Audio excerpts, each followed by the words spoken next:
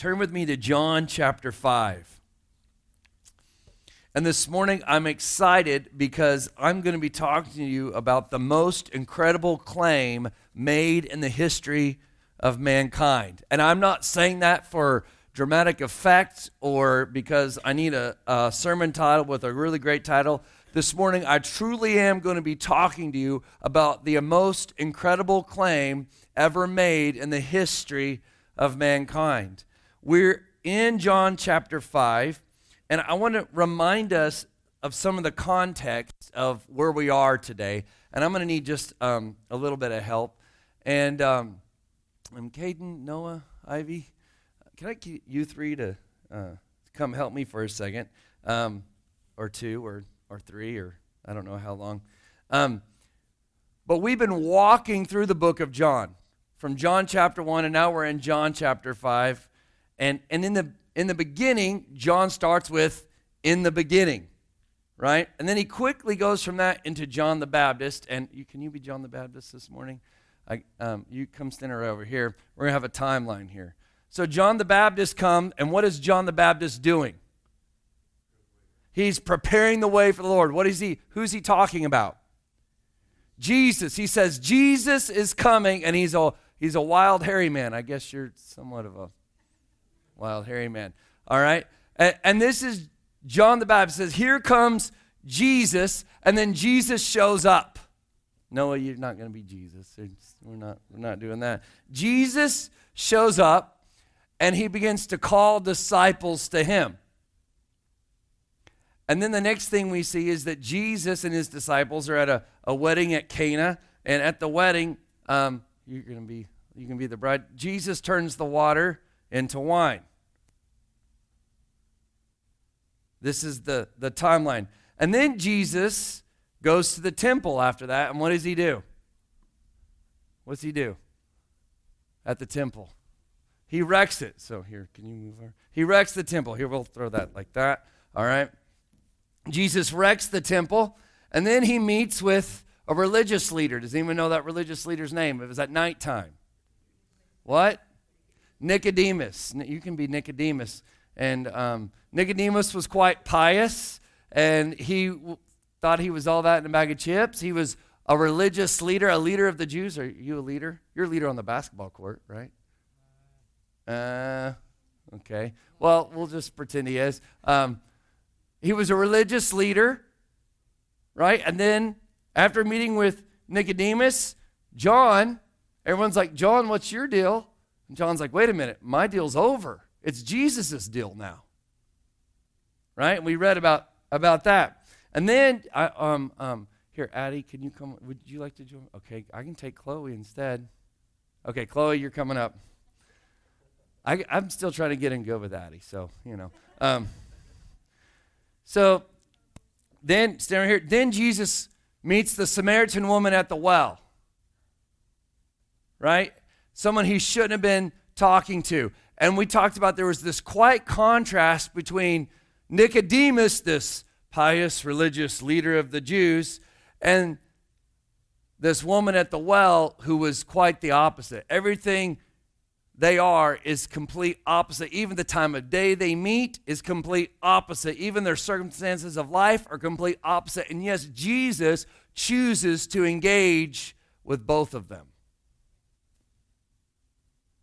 Then Pastor Steve preached about Jesus healing the official's son. Oh, I need one more. I need another guy. Come here, Timmy. You're here. All right. Now, can I tell you something? What's crazy about this is this official's son was most likely a Roman centurion. A Roman centurion. And this is blowing my mind because we have Jesus doing these miracles in a good Jewish wedding, and then to a pious Jewish religious leader, he's talking to him, and then to this Samaritan woman that's an outcast of society, and then to the Roman centurion who's oppressing their society, and then he ends up back to where our story is today. It's crazy to me to see that John is trying to point out that Jesus is interacting with all these different kinds of people. Even though he's called to the Jews, God's chosen people. He's interacting with all these different kinds of people. And that brings us to the story where we're all today. Let's give these guys a hand. They did a great job. Take my water bag. Thank you, sir. We came to the story in John chapter 5. And in John chapter 5, what happens? It's a feast. Say a feast. And I want to point out something right here is that Jesus showed up at all the religious feasts and festivals that his religion required. In fact, Jesus also showed up to synagogues, which was their churches of that day. I want you to think about this. Was the system, the religious system of Jesus' day messed up? When we read the New Testament, does it seem like the religious system of Jesus' day was messed up? Yeah. It seems like it was backwards and wrong. They held the whole thing by the wrong end of the stick. I mean, so much so that Jesus turned all over the tables at the temple. But every time, Jesus still showed up. He showed up and participated in the system, even though the system was flawed. And that's what we see here when we get to John chapter 5, verse 1. It says there was a feast of the Jews and Jesus went up to Jerusalem. Why? Because that's what he was supposed to do. Now, did he have to? No. The system was messed up. That's what this whole story is about, right? That he heals the guy on the Sabbath and everyone loses their mind because Jesus was working on the Sabbath. What are you supposed to do on the Sabbath? Rest. That was the rule. And though Jesus might not have participated in the way they liked, he still showed up. He still participated. Y'all, I can't tell you the number of times I've met with people and talked to people, and they're like, well, I just can't go to church because churches, they're not proclaiming Jesus the way he needs to be proclaimed. And I would agree, there are churches that don't proclaim Jesus the way he needs to be proclaimed. I can't go to church anymore because church is just it's just politics. Or they'll say, well, church is just full of hypocrites. And I would like to point out that Jesus showed up in a system full of hypocrites. And instead of saying, well, I'm not going to be a part of that because it's full of hypocrites, Jesus showed up and participated to change the culture. Sometimes we don't feel like going to church, do we? Sometimes we're glad to see each other, and some days we're like, oh, so-and-so, oh my gosh, if they talk to me today. Not this church, right? Not this church. Or maybe you're like, man, I think our church is just a little off here. Can I tell you, show up, and if something isn't right, be there and be Jesus to shift the culture to where we need to be. Paul was very clear. We're many parts to one body. We all need each other. I've heard it said of people who say, well, I don't go to church because the church is full of hypocrites. And then you say, how's it said? That if someone is getting between you and God, guess who's closer to God? That's not right. We show up, we participate, and this is nothing unique or new to the church. The writer of Hebrews, back in the first century, the church has only been around less than a generation, and the writer of Hebrews is already telling us in chapter 10, verse 25, he says, don't forsake the assembly. Don't neglect to get together with believers, as is the habit of some. We're already one generation into church life, and people are like, I don't want to go to church today. It's insane, right? And it's where today people still live like, well, I don't need the church. Yes, you do. Did you know the entire New Testament was written to churches? Colossians was written to the church. Galatians was written to the church. Ephesus was written to the church. You need the church even if it's messed up. And guess what? If the church is messed up, we especially need you. And so we're glad every single one of you are here this morning. And if for some reason God calls you to move to another place and you move to, Oregon, and you go to church when you get to Oregon. You go to church. You find a church. You lock in, and if you're like, well, the churches here are all messed up. None of them are really pursuing God. Then you go and influence the culture, and you participate in a flawed system so that Jesus may be glorified. Anyway. So Jesus shows up to the feast in Jerusalem because that's what his religion said he should do. And as we read that there was this man who was lame for 38 years, he couldn't walk, and Jesus says, do you want to be healed? And he says, I have the sob story of why I'm not healed. And Jesus says, pick up your bed and walk. Get out of here. Go. And the religious leaders see him walking with his bed, and they lose their mind because he's working on the Sabbath. And can I tell you, this is strange, because you got to think that working on the Sabbath wasn't allowed for people, but doesn't God work on the Sabbath? Isn't the universe still upheld during the Sabbath? In Jewish tradition, they had some ways, some religious gymnastics they would do to get around this loophole. So on the Sabbath, you can do light work. So that means you can't lift anything. One of the rules was you can't lift anything above your waist. You can lift things, but just don't go above your head, because that's heavy work, but you can do light work on the Sabbath. And so upholding the universe is easy for God. So yeah, God works on the Sabbath, but he does light work. Another one of the rules is you could only do things within your own house. You couldn't, if you needed to carry something from the kitchen to the bedroom, you could do that. But you couldn't carry something from your house to your neighbor's house, because that would be considered work. Just your house, just your yard. Well, isn't the whole earth the Lord's? Isn't that all his house? So all the work God's doing is within his house, in his own house. So God doesn't really work on the Sabbath. And these are the kind of strange things they'd come up with to make the religion seem right. Now, do you remember the whole purpose of the book of John? To what? It's in chapter 20. That you may believe. So we would know who Jesus is, and that you may believe in him. And by believing in him, what? You would have life, eternal life. And so Jesus is here. He's trying to reveal himself. And so Jesus, could he have healed this man on a Monday? He could have. Do you think he healed the man on Sunday on purpose? Or Saturday for them, the Sabbath. This man on the Sabbath on purpose? Absolutely. I think he was trying to stir the pot. Some people like to stir the pot. I'm not one of them. So he makes this claim. He says at the end of this thing, the Jewish leaders challenge Jesus. Why are you healing on the Sabbath? Why are you breaking the rules? And Jesus says in verse 16, my Father is working until now, and I am working.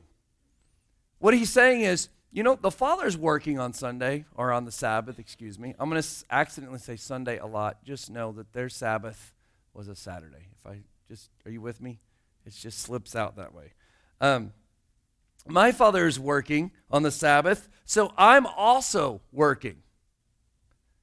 And then it says in verse 18, this is why the Jews were seeking all the more to kill him. They already wanted to kill him, but now they really want to kill him. Why? Because not only was he breaking the Sabbath, but he was even calling God his own Father, making himself equal with God.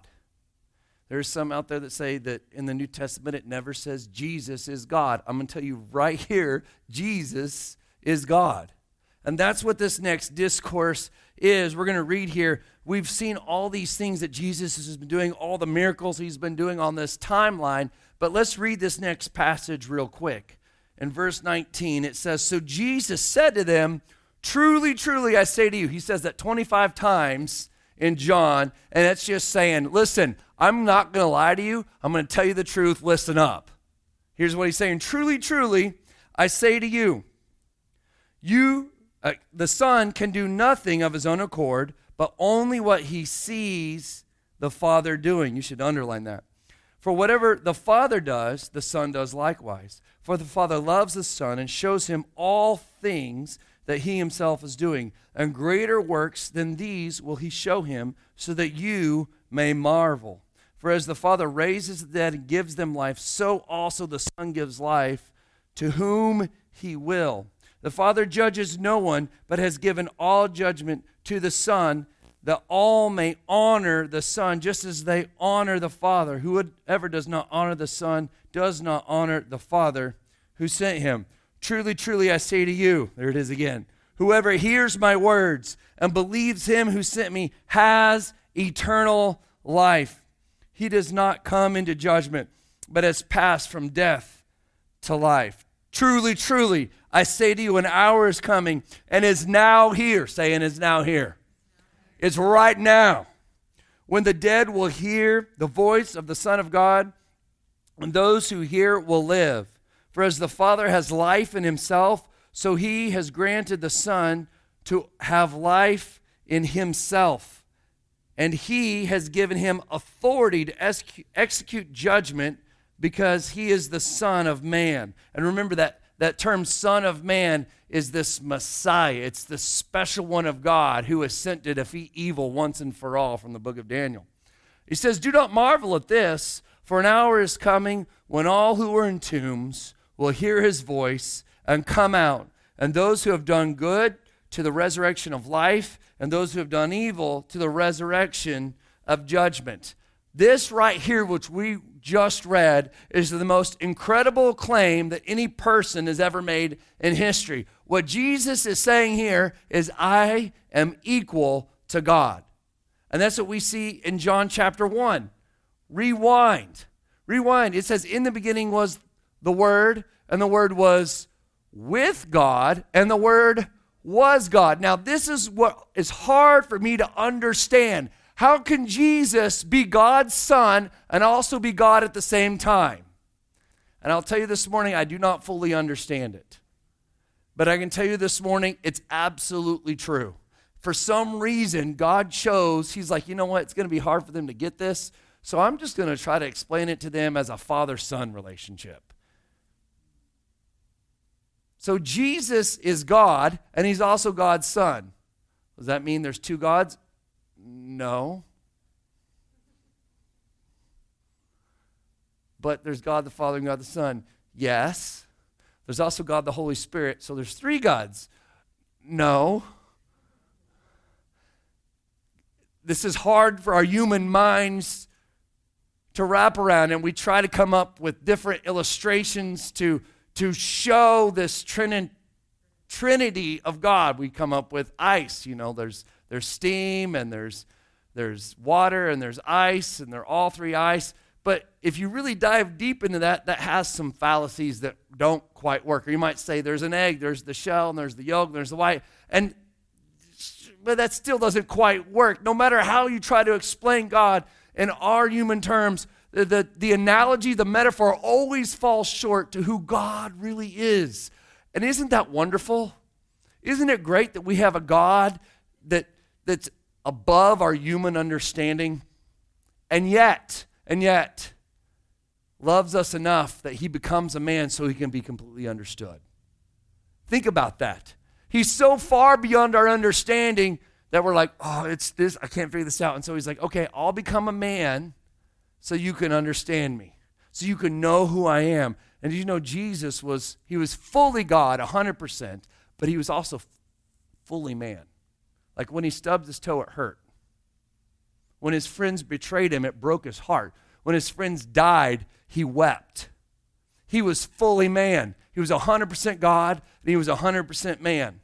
Well, isn't that 200%? No, it's 100%. I don't get it, guys. And yet that's my God. And I'm so grateful that he's above anything I can ask, think, or imagine. Look at Isaiah chapter 44 real quick for context of the Old Testament here. In Isaiah chapter 44, and in Isaiah there's so many things. You should study Isaiah sometime if you're trying to. Isaiah chapter 44. I just want to look at verses 6 through 8. It says, "Thus says the Lord." And that when you see Lord in all caps, that's actually the name Yahweh. It's the special name for God. That's the I am. He says, "Thus says the Lord, the King of Israel, and his Redeemer, the Lord of hosts." He says, "I am the first and I am the last. Besides me, there is no God. Who is like me?" Well, let him proclaim it. Let him declare and set it before me. Since I appointed an ancient people, let them declare what is to come and what will happen. Fear not, nor be afraid. Have I not told you of old and declared it? And you are my witnesses. Is there a God besides me? There is no rock, and I know not any. What is God saying? He's like, look, I checked. I looked around. There is no other God. I searched the heavens. I'm the only one here. We live in a world that tries to claim that there's many paths to God, or there are many gods. I heard a missionary once talk about, he was meeting with these different religious leaders, and they talked about religion being a bunch of people gathered around a mountain and trying to reach God at the top of the mountain. And they said, aren't all our religions alike? Aren't we all just on different sides of the mountain trying to get up to God at the same time? And this missionary said, I understand what you guys are trying to convey, but can I tell you, I completely disagree with your analogy. It falls short, because your religions believe we're all just trying to get to the top of the mountain, just going different paths to get there. But can I tell you, where I am with Christianity, the God has come down off the mountain and has become a man. That's the difference between Christianity and other religions. God has come down and he's become a man to make himself known. And that's what it says in John 1. It says, he came to his own, and his own didn't understand him. And that's what we're seeing here in this passage. His own didn't understand him. The Jewish religious leaders, they didn't understand him. So Jesus does something amazing. He tells them exactly who he is. And who does he say he is? He says that he is God. He says, I only do what the Father shows me. Right? Look there in verse 19. I only do what I see my Father doing. Well, what does he see his Father doing? Just whatever his Father shows him. What does his Father show him? In verse 20, shows him, get this, all things. The Father shows him all things. So Jesus does all things the Father does. I love this because I ask myself, well, what are all the things that the Father receives? Because what Jesus is saying, anything that is about the Father is also about the Son. So what are the things in this passage that are about the Father? Well, it says that the Father raises the dead. Isn't that amazing? That the Father raises the dead. So guess what that means about the Son? Yeah, look at verse 21. It means he also gives life. So the Father raises the dead, but the Son also gives life. It says in verse 22, it says that the Father receives honor. Verse 23, the Father receives honor. Well, what does that mean about the Son? He also what? Receives honor. Like anything about the Father is also about the Son. You skip on down. It says that the Father is the only God that has life in himself. Get this. This is what's crazy. Only God has life in himself. Everyone in this room, life was given to you. But only God has life in himself. That's why you can't raise yourself from the dead, because you don't have life in yourself. Lazarus, he did raise from the dead. He didn't raise himself from the dead, but he did raise from the dead. But it also tells us it's not just God who has life in himself. Oh yeah, it's Jesus too. Why? Because Jesus and the Father are one. They're one. And then it tells us down in verse 27 that Jesus has authority. So all these claims that are about the Father, about God, Jesus is making about himself. And you're telling me that Jesus never claimed to be God? It made them want to kill him all the more when he started saying this stuff. If he wasn't claiming to be God, they would have been like, yeah, he's just crazy. Which, that's all you can do with this. Like Jesus, sometimes in our culture, people just say, well, Jesus was just a good teacher. He's a good guy. You know, I can see Christianity have some benefit. Jesus was a good guy. But Jesus never claimed to just be a good guy or a good prophet. In fact, Muslims, we talked about this last week, Muslims believe that Jesus was a prophet. They just don't believe that Jesus was the prophet. In fact, there's certain sects of Christianity that aren't actually Christianity that don't claim that Jesus is God. And I have friends who belong to some of these places, but they need to come to an understanding of who Jesus really is. When you look at different theologies like in Mormonism or Jehovah's Witness, they don't believe the things about Jesus that we believe.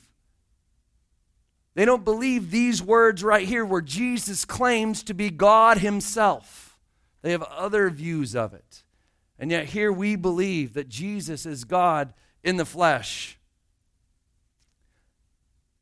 Why? Why do we believe this? What benefit is it? Look at verse 24. It echoes John 3:16. It says, truly, truly, I say to you. Listen this morning. Truly, truly, I say to you this morning.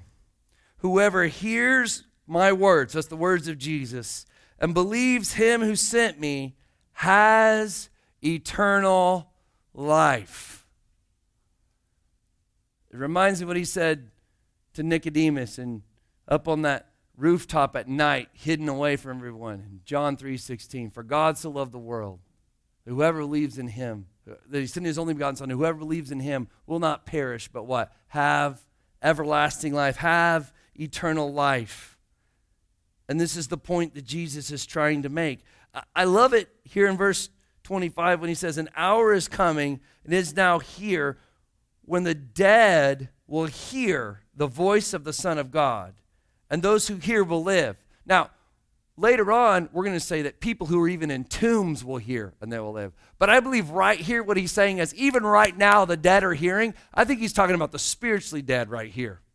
Like even right now, I believe there's people listening in that crowd that were hearing the words. Now, the Jewish leaders might have rejected him, but I believe there are people in that crowd that the scripture doesn't say here, but they said, you know, I'm saying yes to this right now.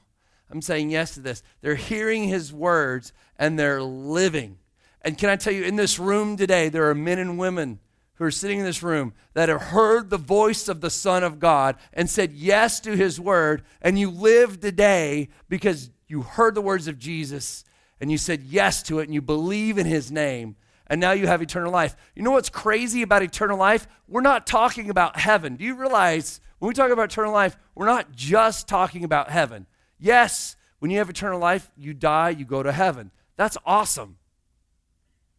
That's awesome. It's great we don't have to go to hell. But do you realize that when you say yes to Jesus, your life in Christ, your life in the kingdom of God starts right now. It starts today. And for those of you who have sat in this room and said yes to Jesus, you remember the moment you said yes to him and your heart came alive.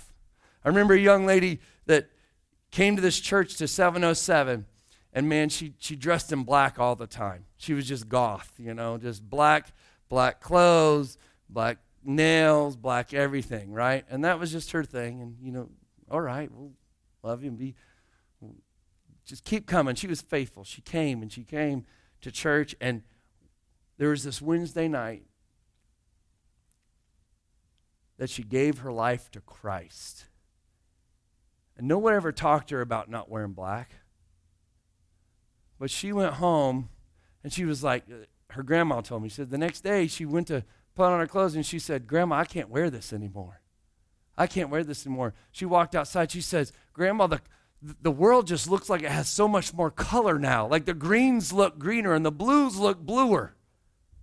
Why? Because there's life in Jesus Christ. There's life when you know him. When you truly know him, it changes who you are inside. No longer you're just someone who comes to church and participates in religious activity, but you know him and it changes you. You come alive on the inside. And now not as just heaven is your home someday, but your life in Christ starts right now. Can I get an amen this morning?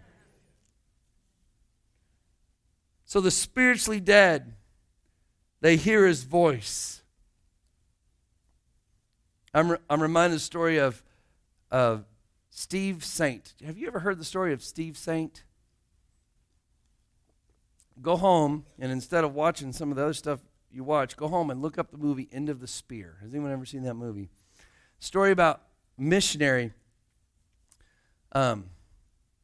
Nate Saint, the father, who flew into the Amazon and was killed trying to preach the gospel to tribes in the Amazon, and was killed, speared to death. Speared to death. And the story of his son, who would later visit that same tribe and become friends with these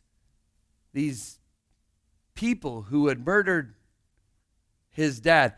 And if I remember right, that Steve was actually baptized in the river in the same spot where his dad was speared to death. What makes you do that?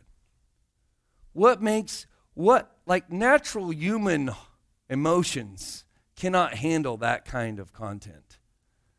If you, like some of you, man, you send a text to me, teenagers, with a period at the end of it, I'm mad. Right?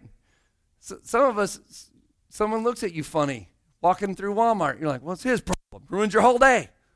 You won't believe who I saw with Walmart, and they didn't even come over and say hi to me. That's some of the stuff I've pastored people through, and that's fine. We'll pastor you through. I'm not trying to disparage you right now. I didn't mean to disparage you right now. But there's something greater. There's got to be some sort of life in Christ that's greater, that if someone spears your dad to death and you can still have a relationship with that person because they have now found Christ.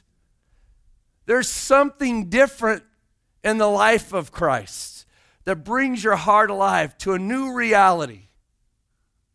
And ladies and gentlemen, that's what we have in this place today. We have Jesus revealing himself to us, and he's making this incredible claim that he is God and he is life. That's what it says in John chapter 1. He is light, he is life, he is word, and his words have life for today. Worship team, can you join me on the stage?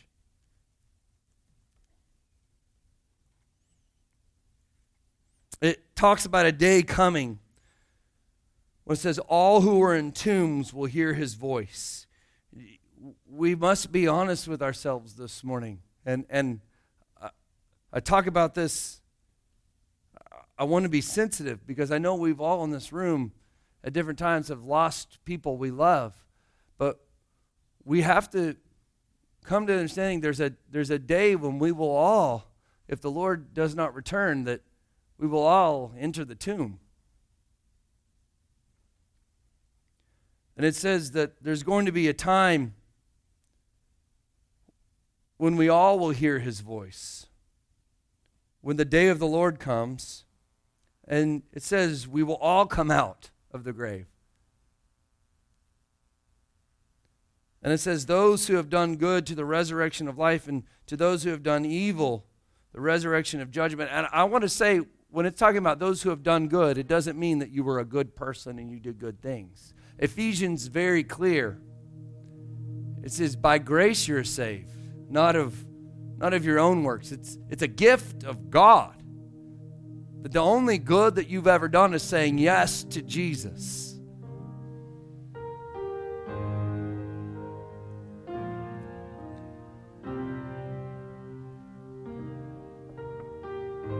Turn with me to 2 Corinthians. This is where I want to end today.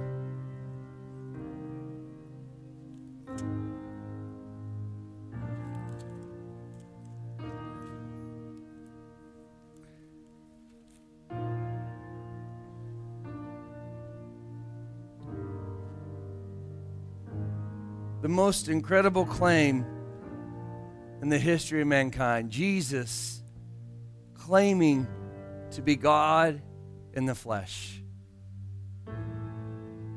So let's think about this. Jesus can only be one of three things. He's a liar, as C.S. Lewis eloquently wrote. He's a liar, claiming to be God and lying about it, which makes him worse than a blasphemer. And maybe he should be put to death then. That's definitely what these Jewish men thought.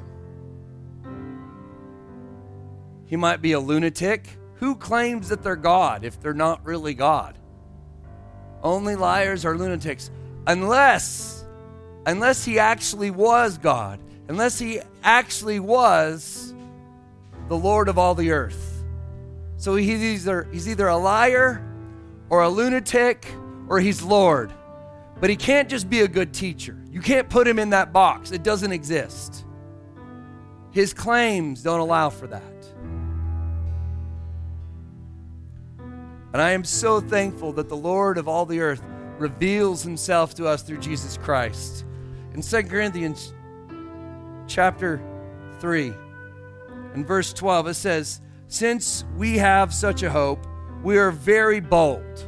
Say, we are very bold. Oh, say it like you're bold. Say, we are very bold. Not like Moses. Well, wait a minute, I thought Moses was kind of bold. You know, Moses, he went up on a mountain with smoke and lightning and thunder. That seems kind of bold to me. But he says, we're not like Moses, who would put a veil over his face so the Israelites might not gaze at the outcome of what was being brought to an end. But their minds were hardened, for to this day, when they read the old covenant, the same veil remains unlifted, because only through Christ is it taken away. Yes, to this very day, whenever Moses is read, a veil lies over their hearts. But when one turns to the Lord, I'll say it again, but when one turns to the Lord, the veil is removed.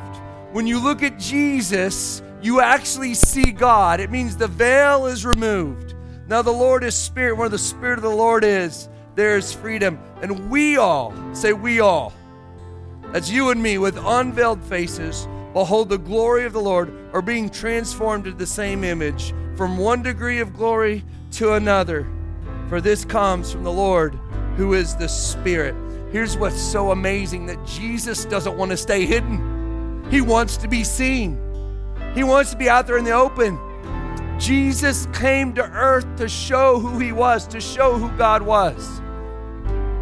Jesus, God in the flesh, made manifest us. So the veil that separated from us from God, that's what the Old Testament was all about. Was God trying to reveal himself, but he couldn't quite get close enough. Because we were dirty, we were unclean, and we could never let him get close enough.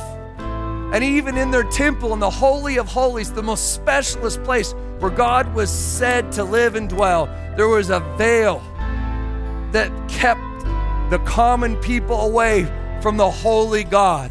But when Jesus hung on that cross, he died for us. And it says that veil was torn, allowing us access to the Holy of Holies. God is no longer far away. He's close. But Pastor Drew, what if I don't feel him being close? Can I tell you this morning, don't rely on your feelings.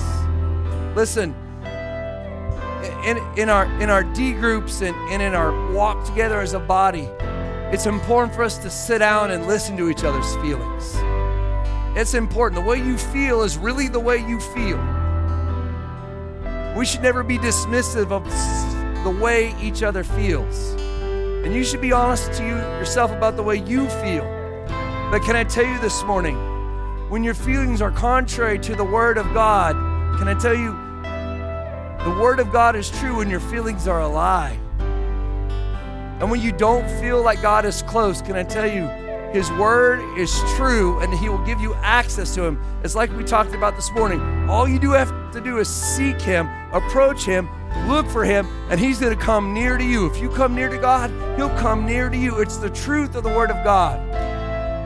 Pastor Drew, sometimes I just don't feel him. Then be faithful and pursue him faithfully. Don't quit. Don't give up. Can I tell you something? I used to coach cross country. Wow, that's a great thing to be able to say. I used to coach cross country. And I guarantee you, runners, if you'll just keep running, keep putting one foot in front of the other, eventually you'll get to the finish line, I promise. All you have to do is be faithful to not quit the race. The finish line is there, I promise. And if you will just be faithful no matter how you feel, I promise you will encounter God at some point. You will push through. And I tend to believe the greater the push, the harder the struggle, the greater the encounter with God when you finally meet him face to face. Faithfulness over feelings every time. Faithfulness over feelings every time. Sometimes you don't feel like loving your kids. I know that not you. How many know your kids drive you crazy sometimes? You're faithful to them. Some days your spouse drives you crazy, but you're faithful to him or her. Faithfulness over feelings every time. And we have a God who will never leave us or never forsake us. No matter how you feel, God is just on the other side of you, pursuing him and reaching toward him. He wants to reveal himself to you. That's what John 5 is all about. Jesus saying, I'm right here. I'm God and I'm right here. Will you stand with me this morning?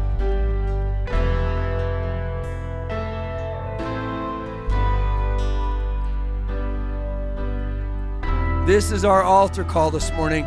I don't know what these guys are about to play, but I guarantee you it's going to glorify the King of Kings. And we're just going to worship with this song. Can you do this morning? For the altar call, will you just look for him? Will you just look for him and say, God, show yourself to me. Maybe you haven't felt the presence of God in a while. Be faithful. Don't quit. Don't give up. Pursue. I guarantee you, he will reveal himself to you. You will reap in due season if you don't give up, if you don't faint. Press in. Can you just close your eyes for a moment and just be honest with the Lord? Listen, he already knows how you feel anyway. Don't lie to him. Be honest to him about the way you're feeling, and then let him bring truth, the Word of God, to your feelings. And then be faithful. Be faithful. Be faithful in pursuing the Lord. Be faithful in attending your church. Be faithful in serving the people of God and the people around you. Be faithful to your family. But more importantly, be faithful pursuing the Lord. Seek first the kingdom of God. Seek first the kingdom of God. Let's worship this morning.